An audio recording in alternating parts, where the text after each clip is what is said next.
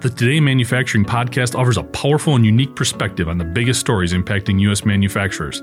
Anna Wells, David Manti, and Jeff Ranke apply their experience as editors of industry-leading brands Manufacturing.net and Industrial Equipment News in providing in-depth analysis of the latest headlines. Their insight, along with a mix of humor and human interest, makes Today in Manufacturing a go-to source. Keep pace with supply chain challenges, electric vehicle developments, labor struggles, robotics, and more by listening, downloading, and subscribing to the Today in Manufacturing podcast.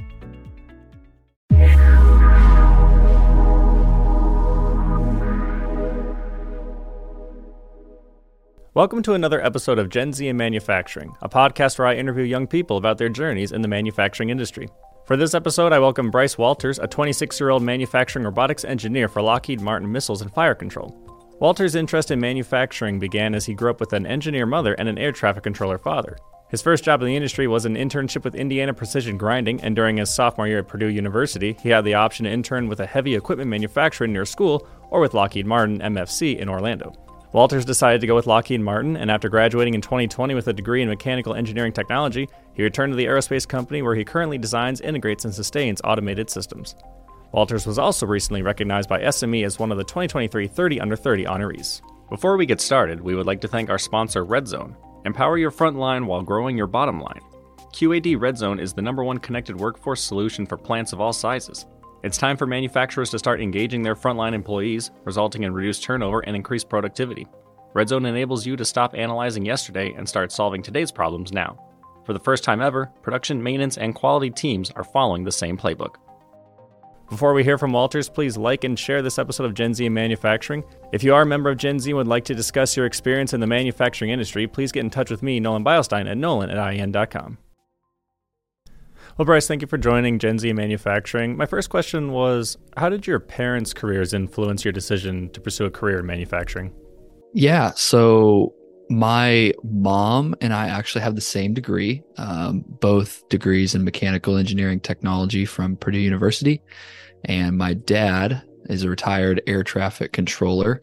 And so growing up, the conversation around the dinner table was very much surrounded engineering, how things worked, airplanes, what happened at my dad's day at work, and what my mom learned in college or at her job. My wife has noticed it when I brought her around, and she's like, the conversation in your family is different than mine. And so it's definitely something that I would say that I'm a product of my environment in that regard. So you're explaining to me that when you were in college, you had a decision for internships, and you ultimately chose Lockheed Martin. What went into your decision when you had that choice between interning with a heavy equipment manufacturer and Lockheed Martin? You know, I knew I was more interested in turbine engines than, just your general reciprocating engines. I knew that was just of more interest to me. Some people have different preferences. But for me, the appeal to work with, more high-end, expensive technologies, whereas something that we're trying to sell to a consumer versus something we're trying to sell to a government. Just the price tag's a lot different. And so the technology is a lot different. And so I think because of that, I ended up choosing to intern with Lockheed instead of the heavy equipment manufacturer. And sometimes I still wonder if that really would have made a difference here or there. Because to be honest, working in a place where we manufacture very high level technologies, it probably, I would say the pizzazz wore off in 6 months since being there full time. Because, sometimes when you just get into the nitty gritty of, we got to keep this tolerance, you just get fed up and you're like, I wish I was making solo cups instead. But I guess for me, I haven't regretted the decision by any means. And I would definitely say that it's challenged me to grow in thinking outside the box, just because aerospace manufacturing is generally going to end up being higher mix, lower volume. as compared to heavy equipment or something like that. What about Lockheed made you want to work there full time after your internship? Yeah, so my first internship with Lockheed Martin was in Orlando, Florida. I really, really enjoyed the internship. I enjoyed working for the company. I felt well supported by my leaders, really set up with good skills that summer. But I didn't find Orlando, Florida, a place I love to be. At the end of the summer, they have your review session, and it's kind of where you make your pitch of like, hey, take me back next summer, take me back full time, kind of whatever your situation is. And I was honest with them. I said, I really enjoyed working this job. I really enjoyed my time here at the company itself, but I don't see myself in Orlando, Florida for a long time. Just, when it came to like interests I had in my personal life, it just wasn't the spot for me. And so we had a sister site, which is now the site that I work at in Grand Prairie, Texas, which is just outside of Dallas. And I asked them, could I potentially get a return offer to Dallas/Grand Prairie? And they obliged. And that summer that I worked in Grand Prairie as an intern, so that was before my senior year of college, was even better than the one in Orlando. My leadership was awesome again. It felt like I was given the opportunity to take a lot of risks and actually design something for myself. I worked in tool design that summer. So I got a good taste of design work targeted towards manufacturing, which was really beneficial and just to my skill set in general in problem solving. And so at the end of that summer, I was definitely chomping at the bit to get a return offer, and thankfully I did. You mentioned that you're pretty honest with them and said you didn't want to live in Orlando. Did you ever feel like that was a risk in and of itself, that like might not be inviting you back at all, or did you feel like it was worth it to take that chance? I felt like it was worth it to take the chance. Throughout the internship, people have been, or I guess kind of the leadership surrounding the internship itself, maybe not so much of like my direct report, but like the HR folks surrounding the internship from the beginning were, just saying, Lockheed Martin's a global company. If you decide that you want to work in Colorado, we can probably work with that. Just be honest with your manager. And so it did feel like a little risky to ask that, because I mean, personally, I hadn't really, I'm a college kid. Like, what do I, in like my mind, really have to offer Lockheed Martin, this, the largest defense contractor in the world or whatever?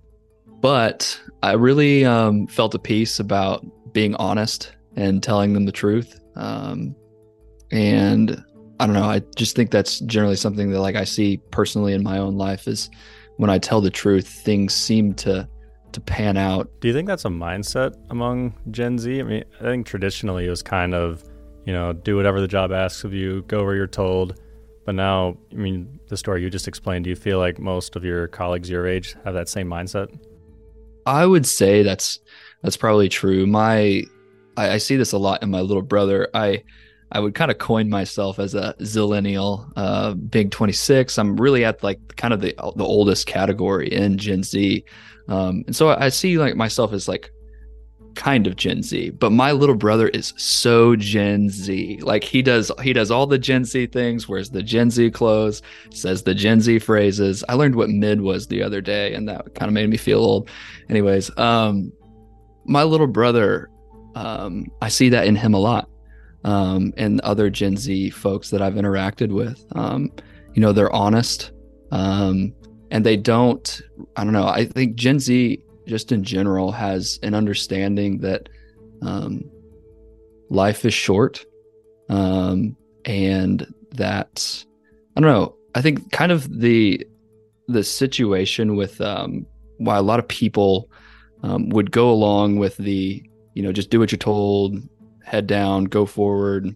It's kind of like this mentality that your brain or the rest of your body is really just to carry around your brain, which doesn't really pay mind much to emotions and I guess you could say the whole person of how you're feeling.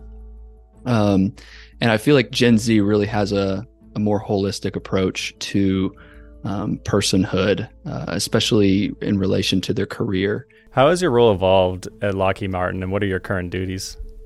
Yeah, so I started out as a shop floor manufacturing engineer, supporting mechanical assembly. But I think at the end of the day, if you were to summarize that all into one thing, it's get good product out the door on schedule, right? It's like we have to supply to the customer.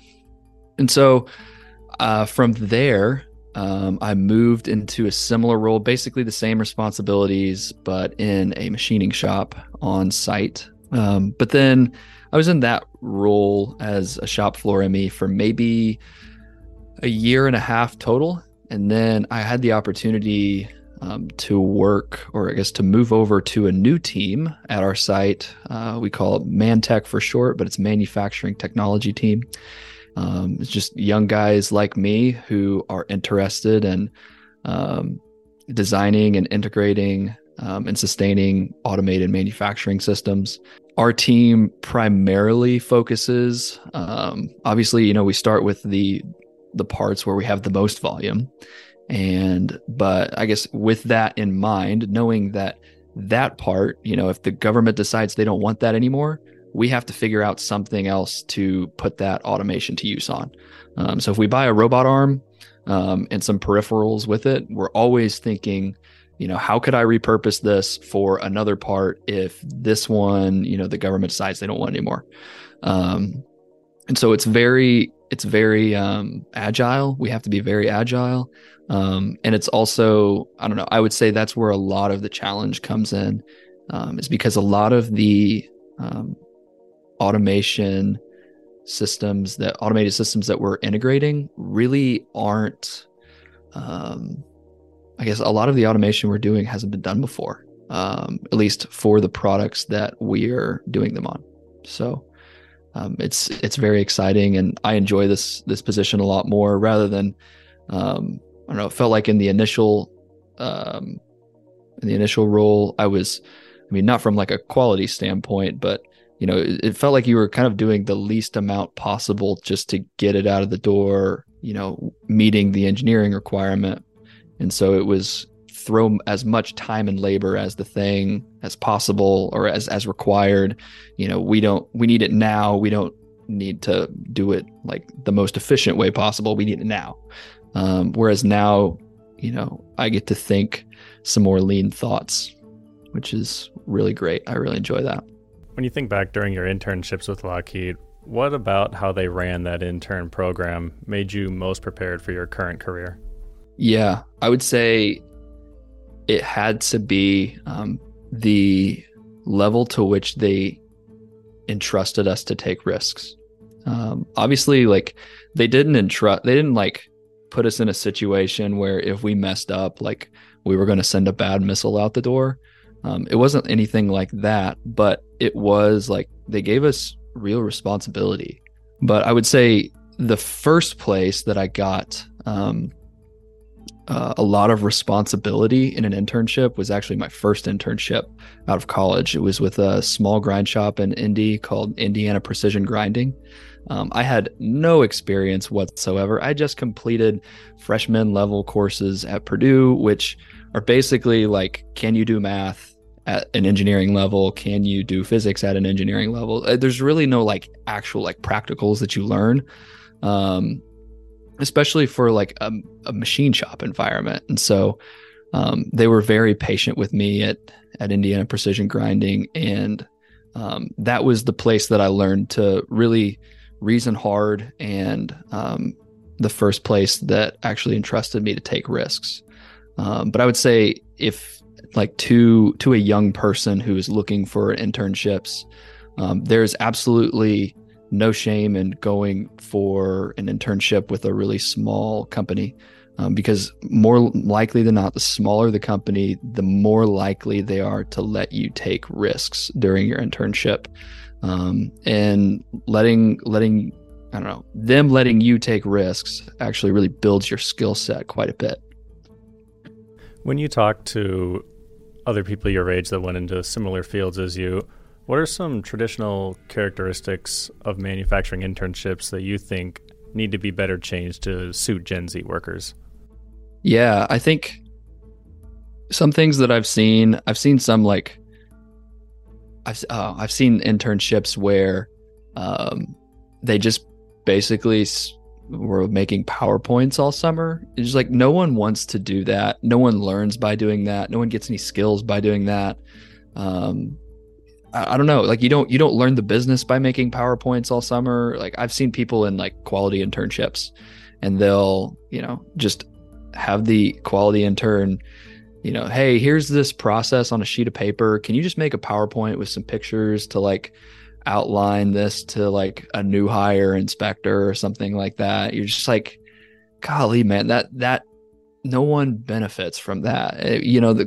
The intern spends 3 months making a PowerPoint that could have been done in 2 weeks, and especially like in internships where you present at the end of the summer, if like that's the work you were given, like there's not a whole lot to feel proud of in that. And I feel like that's putting the intern at a real disadvantage career wise. And so I would say, yeah, I that's so frustrating to me, is when interns aren't given responsibilities that challenge them, because no one's challenged by making PowerPoints, at least in manufacturing industry. Anyways. How would you go about being in charge of a Gen Z intern trying to get into your field? If you can give the intern one big project or maybe two big projects, and then, like just some like small low hanging things to like keep themselves busy, because sometimes, when you have a big project, there's roadblocks and you can work yourself up to a point, but you got to wait till something gets delivered. And that's going to be 2 weeks. Somebody sits still for 2 weeks. You need something else to do. I guess for my internship in tool design at Lockheed, I was given the responsibility to modify a material handling tool. There was some issues with it that the operator said, it's unsafe for this reason. And so I was given the opportunity to like fix the tool, that someone else had designed, and they did a fine job. But honestly, sometimes you just don't know operator preference. And so I guess in the end, it required me to work with the tool design team in-house. Some guys who just had designed some amazing equipment. And they were able to give me pointers, and then also I had to interface with operators and say, hey, this is the current design. I noticed, we saw this request to modify this tool. What do you actually want? Like, what do you actually need? And so teaching, I guess, giving the interns the opportunity to interface not only with just really, really wise and intelligent engineers, but also giving them the opportunity to interface with really, really seasoned operators, people who know what it's like on the floor day in and day out. That skill is so invaluable. And so those two together really, I guess, empowered me over the summer and really improved my ability to design well. A common thing I'm hearing among people that have been on this podcast is that they're looking for a sense of purpose at their jobs. Do you get this sense of purpose full time at Lockheed Martin? Yeah, I mean, for sure. I think it's really, like, when I started out, we weren't, I guess Lockheed Martin specifically, we weren't really supplying any of our materials, or none of our materials were being used in any conflicts worldwide. But since the conflicts in Ukraine and Israel have risen, now my business area specifically, they're using material from, or both conflicts are using material that we manufacture at Lockheed Martin. And so it's definitely something that you look at and realize, like the stuff I make matters to people. And I guess this is kind of where I would say a lot of what I do differentiates from working with the heavy equipment manufacturer. Heavy equipment manufacturer, I was driving down the interstate in Indiana the other day around Christmas time, and I saw a really, really big dump truck at a coal mine. I was like, wow, that's such a big dump truck. That helps keep the lights on. It makes power for everyone's houses. That's awesome. But working at Lockheed Martin, it's different. It's, wow, that interceptor missile that we made, it kept these innocent people from dying. That's really crazy. That's amazing that I have the opportunity to do something like that. So I would definitely say that's where, or I guess that's where and how the meaning in my job comes. I guess on a grand scheme, but I think day to day, sometimes it's hard for me to really connect with that. The work that I do being meaningful at somewhere I've never been before. I think at the end of the day, for me, I guess from day to day, the meaning really comes in interactions with my coworkers, and being kind and loving to them, and hearing how they're doing and how life is going for them, and what's going on with their family, what they did last weekend, and just being a good friend and a good coworker. I think that's where a lot more of, I guess, what I feel on a day-to-day, I guess I see it more there than I do with conflicts that are actually happening overseas that are using our products. Thank you for watching this episode of Gen Z in Manufacturing. Please make sure to like and share the episode. If you are a member of Gen Z and would like to discuss your experience in the manufacturing industry, please contact Nolan Beilstein at nolan@ien.com.